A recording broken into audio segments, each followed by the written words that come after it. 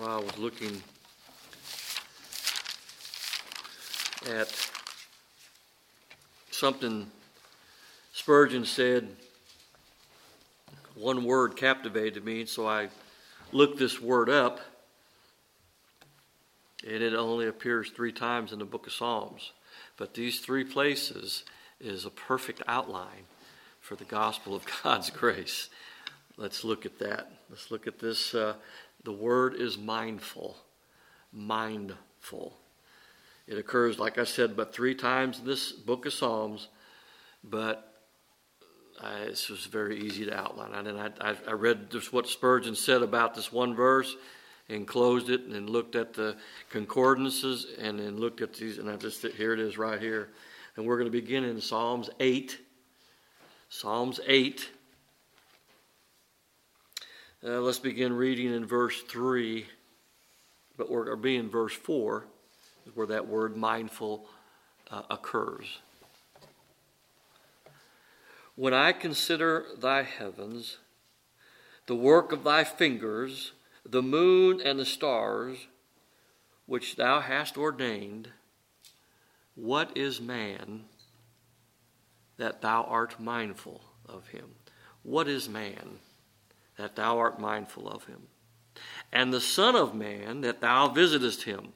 For thou hast made him, of course he's speaking of Christ, a little lower than the angels, and hast crowned him with glory and honor. And thou madest him to have dominion over the works of thy hands, and thou hast put all things under his feet. Well, what is man? That word man is mortal. What is a mortal man? What is he that God is mindful of him? Now that word mindful in the Hebrew means to mark, to recognize, or to remember. What is man that God marks him? Of course, if he marked any of us, as Scripture says, who could stand? But this means to remember or to recognize. What is man? That's the question. That thou art mindful of him. I wish people would simply ask this question daily. I wish we would ask ourselves this daily and realize we're not much. We're not much. So the first thought of these 3 verses is, what is man? Well, you know what man is. He's a lowly, fallen, depraved creature of the dust. What is man? What is man that the God of all glory, the God of the whole universe, the God who spoke and it was, is mindful of him? Man came forth from the ground, and to the ground he shall return. He was created in the likeness of God, but is now fallen, sinful, deceived, being deceived, not only by that old serpent, but we're deceived from within. The heart is desperately wicked above all things. Who can know it? Who can know it? We are lulled by that stony, hard heart within us. Dead, cold, lifeless to God and God's Son and God's Word and His truth and His gospel. This then is man. What is man? And he has a little bit further description of him. David does in Psalms 39, verse 5, Behold, thou hast made my days as a handbreadth, and mine age is as nothing before thee. Verily, every man at his best state is altogether vanity, which means useless, empty. At his best state. What is man? That thou art mindful of him, that thou rememberest him, that thou recognizes him. Now, it's no wonder if we read further down in this verse and in the next verses, it's no wonder that God is mindful of his Son, because that's what he's talking about. And the Son of Man, that thou visitest him, for thou hast made him a little lower than the angels. So he's speaking of the Lord Jesus Christ. That is no wonder. We can figure that out. because he has the preeminence over all things. He's the firstborn. He's the Alpha, the Omega. So it's no wonder that man, as far as the man Christ Jesus, is marked, is recognized, is remembered. But for God to acknowledge us, sinners here, anybody other than the Lord Jesus Christ, for God to acknowledge us in our unregenerate state, this indeed is sovereign, pure grace. But why?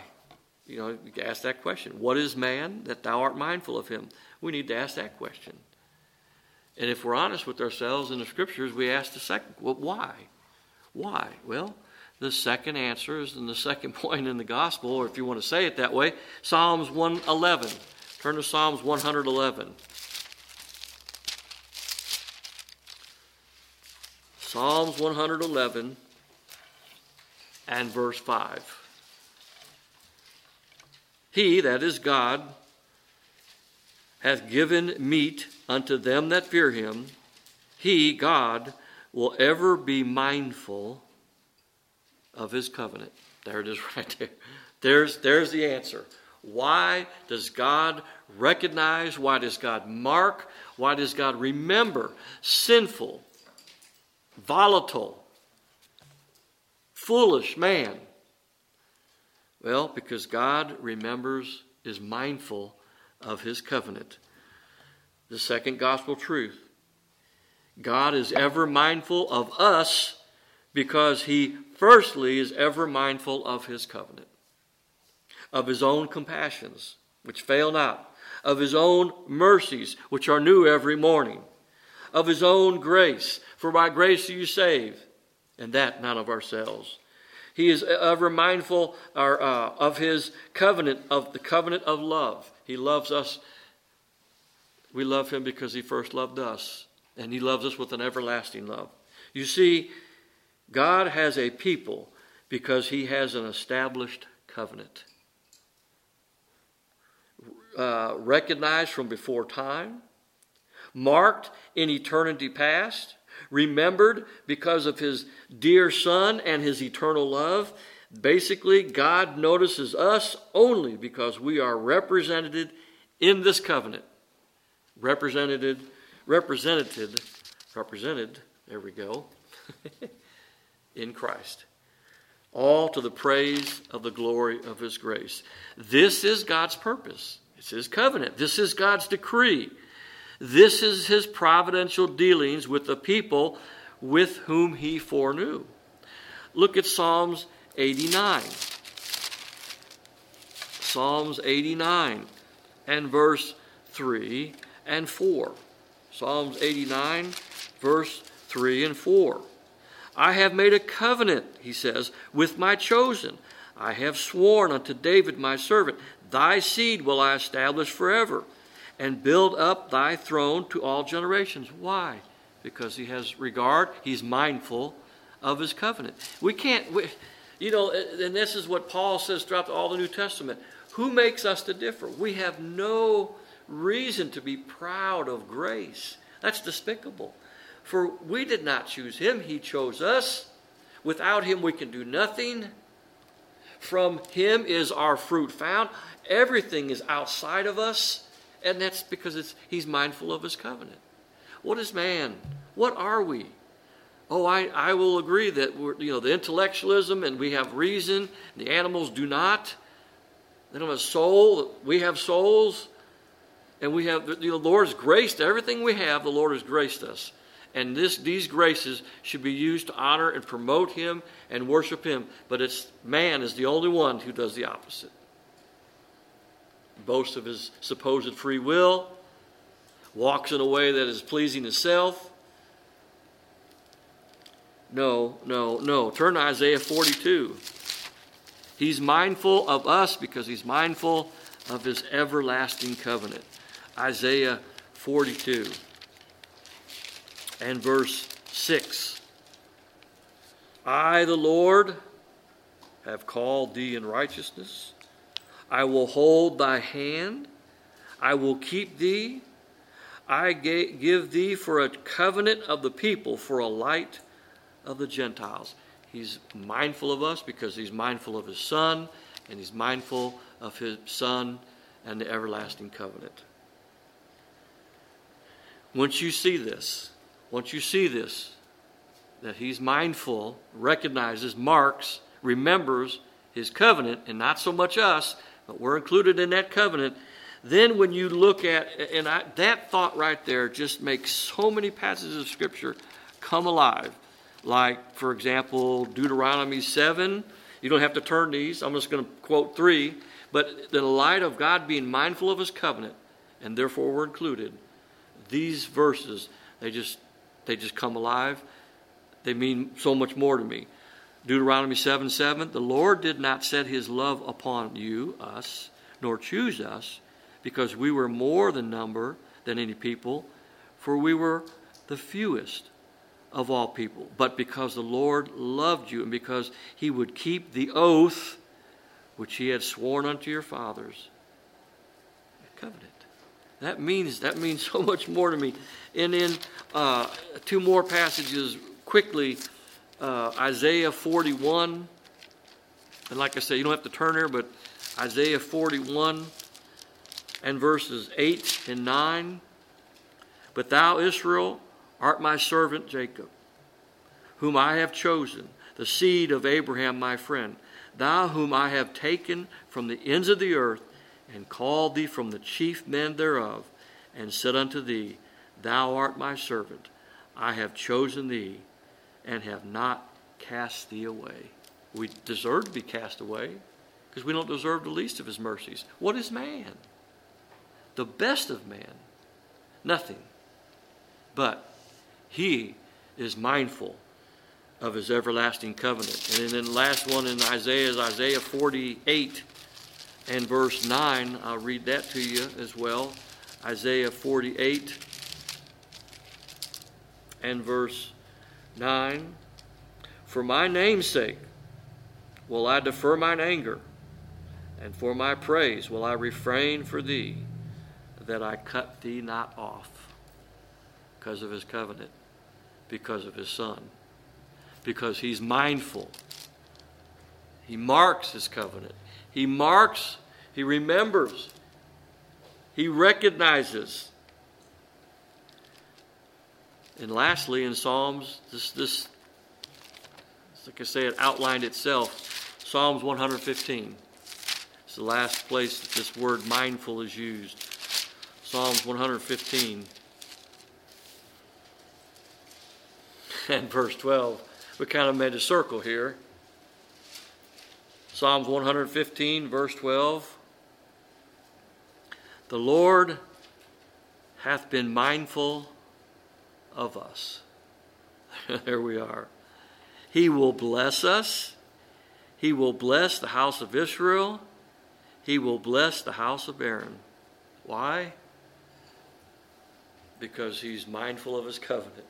He's mindful of his Son, which includes his attributes, which includes his unattainable perfections, which we cannot. But based on the covenant, there's stipulations, if I can word it that way, legally, the document, there's stipulations that these must be met. These must be satisfied, must be fulfilled. And what did Christ say?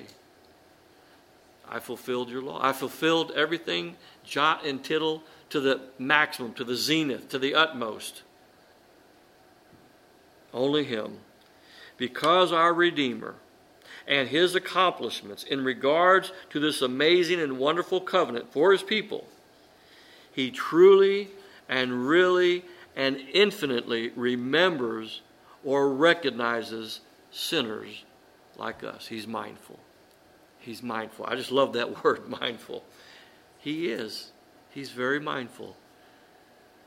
This will feed your soul and my soul into eternity, that he is mindful of us. Out of Psalms 115, the Lord hath been mindful of us. The God of all, over all, in all, and through all, is interested in, recognizes, remembers such worms of the dust. You and I. A people that were and still sometimes are so unthankful and so ungrateful and so cold towards Him. This is how we are. This is how we are. Why doesn't He annihilate us? We of all people who say we understand the grace of God, when we walk in that door and think a wicked thought in the house, this house, His house, I'm just being somewhat facetious, but we of all people who know our God, He's revealed Himself to us, and we still get cold, one to another. The lack of love is astonishing from me and from you. A flock that gets caught up in too many affairs of this world, too many things that glitter. We still like that. We're still like that grandson. We see something and we go after it, just all the time. It doesn't take much. Why? Because his attention span. That's us. That's us. But he says in this verse 12, the Lord hath been mindful of us. Now, usually we'll start here, or preachers will start there and not say anything about the covenant. Oh, you're a good person, and you can do, maybe it's a good Father's Day message, a good Mother's Day message. We're not interested in that. What is man that God is mindful? What is man? Nothing. We've seen that. He's nothing. Anywhere you go in the Scriptures, if you have a right understanding, if you've been given a right understanding, you know that it is not in man. We don't praise Him as we ought to. We don't worship Him as we ought to. We don't pray unto Him as we ought to. Yet He always will bring His sheep back to the fold, and we'll serve Him, and we'll adore Him, and we worship Him. We worship Him. Look at verse 15 of this psalm. And this says it all. You are blessed of the Lord. Incidentally, He made heaven and earth. You are blessed of the Lord. Now, we don't need to put this on a bumper sticker. We don't need to put this on our license plate to know by the authority of His word, without error, that we're blessed. Why are we blessed? Because He's ever mindful of His Son and His covenant. May we continue to come to Him. If we haven't come to Him, may we come to Him. Because there's blessings, there's blessings in no other. You are blessed of the Lord. There isn't any blessings outside of the Lord, outside of Christ, outside of His covenant. Beseech Him. If you're snake bit, look to the remedy, the brazen serpent. To whom shall we go? He said to Peter, Peter said, to whom shall we go? He has the words of eternal life. You don't come down the aisle or to this preacher or to shake my hand. No, there are certain things that you do when you trust Christ. And the thing is we need to get out of the way. I don't need to give you an A, B, C, D to what to do. When the Lord shows you that you're nothing, what is man? That I'm nothing. Man, woman, boy, girl is what we're talking about. Human, a mortal person. You're nothing. You look for a remedy. To whom shall we go? He has everlasting and eternal life. And then, what will we do? It's all right here. Look at verse 18. This is what we'll do. This is what the believer simply does. In one verse, simply, we will bless the Lord from this time forth and forevermore. That's what we do. What does the believer do? Well, he does all this good works. Yes. Well, what does he do? Cut through it all. In times of sorrow, in times of refreshment, in times of daylight, in times of darkness, in times of storms, in times of tribulations, we'll bless the Lord. Because He's mindful. The God of all is mindful of His people because of His Son and because of His covenant. That is amazing grace. Nathan, would you close us, please?